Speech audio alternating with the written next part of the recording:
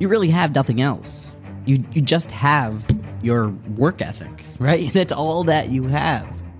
You wake up and a lot of your kind of life story has already been written for you. From the day you're born, you don't get to choose your family. You don't get to choose your financial bracket. You don't get to choose your friends all that much from where you're born. You could be born out of town. You could be born like me. You got like 5 kids in your class, and you have to be friends with them.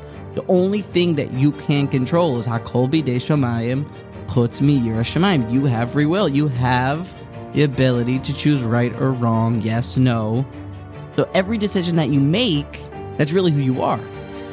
My Savta used to say that a human being is a sum total of the choices that he makes, because that's really all that we are. You want to go down as a tzaddik, then you choose to be a tzaddik. You want to go down as a rasha, that's also something. But it's the choice it's really what makes us.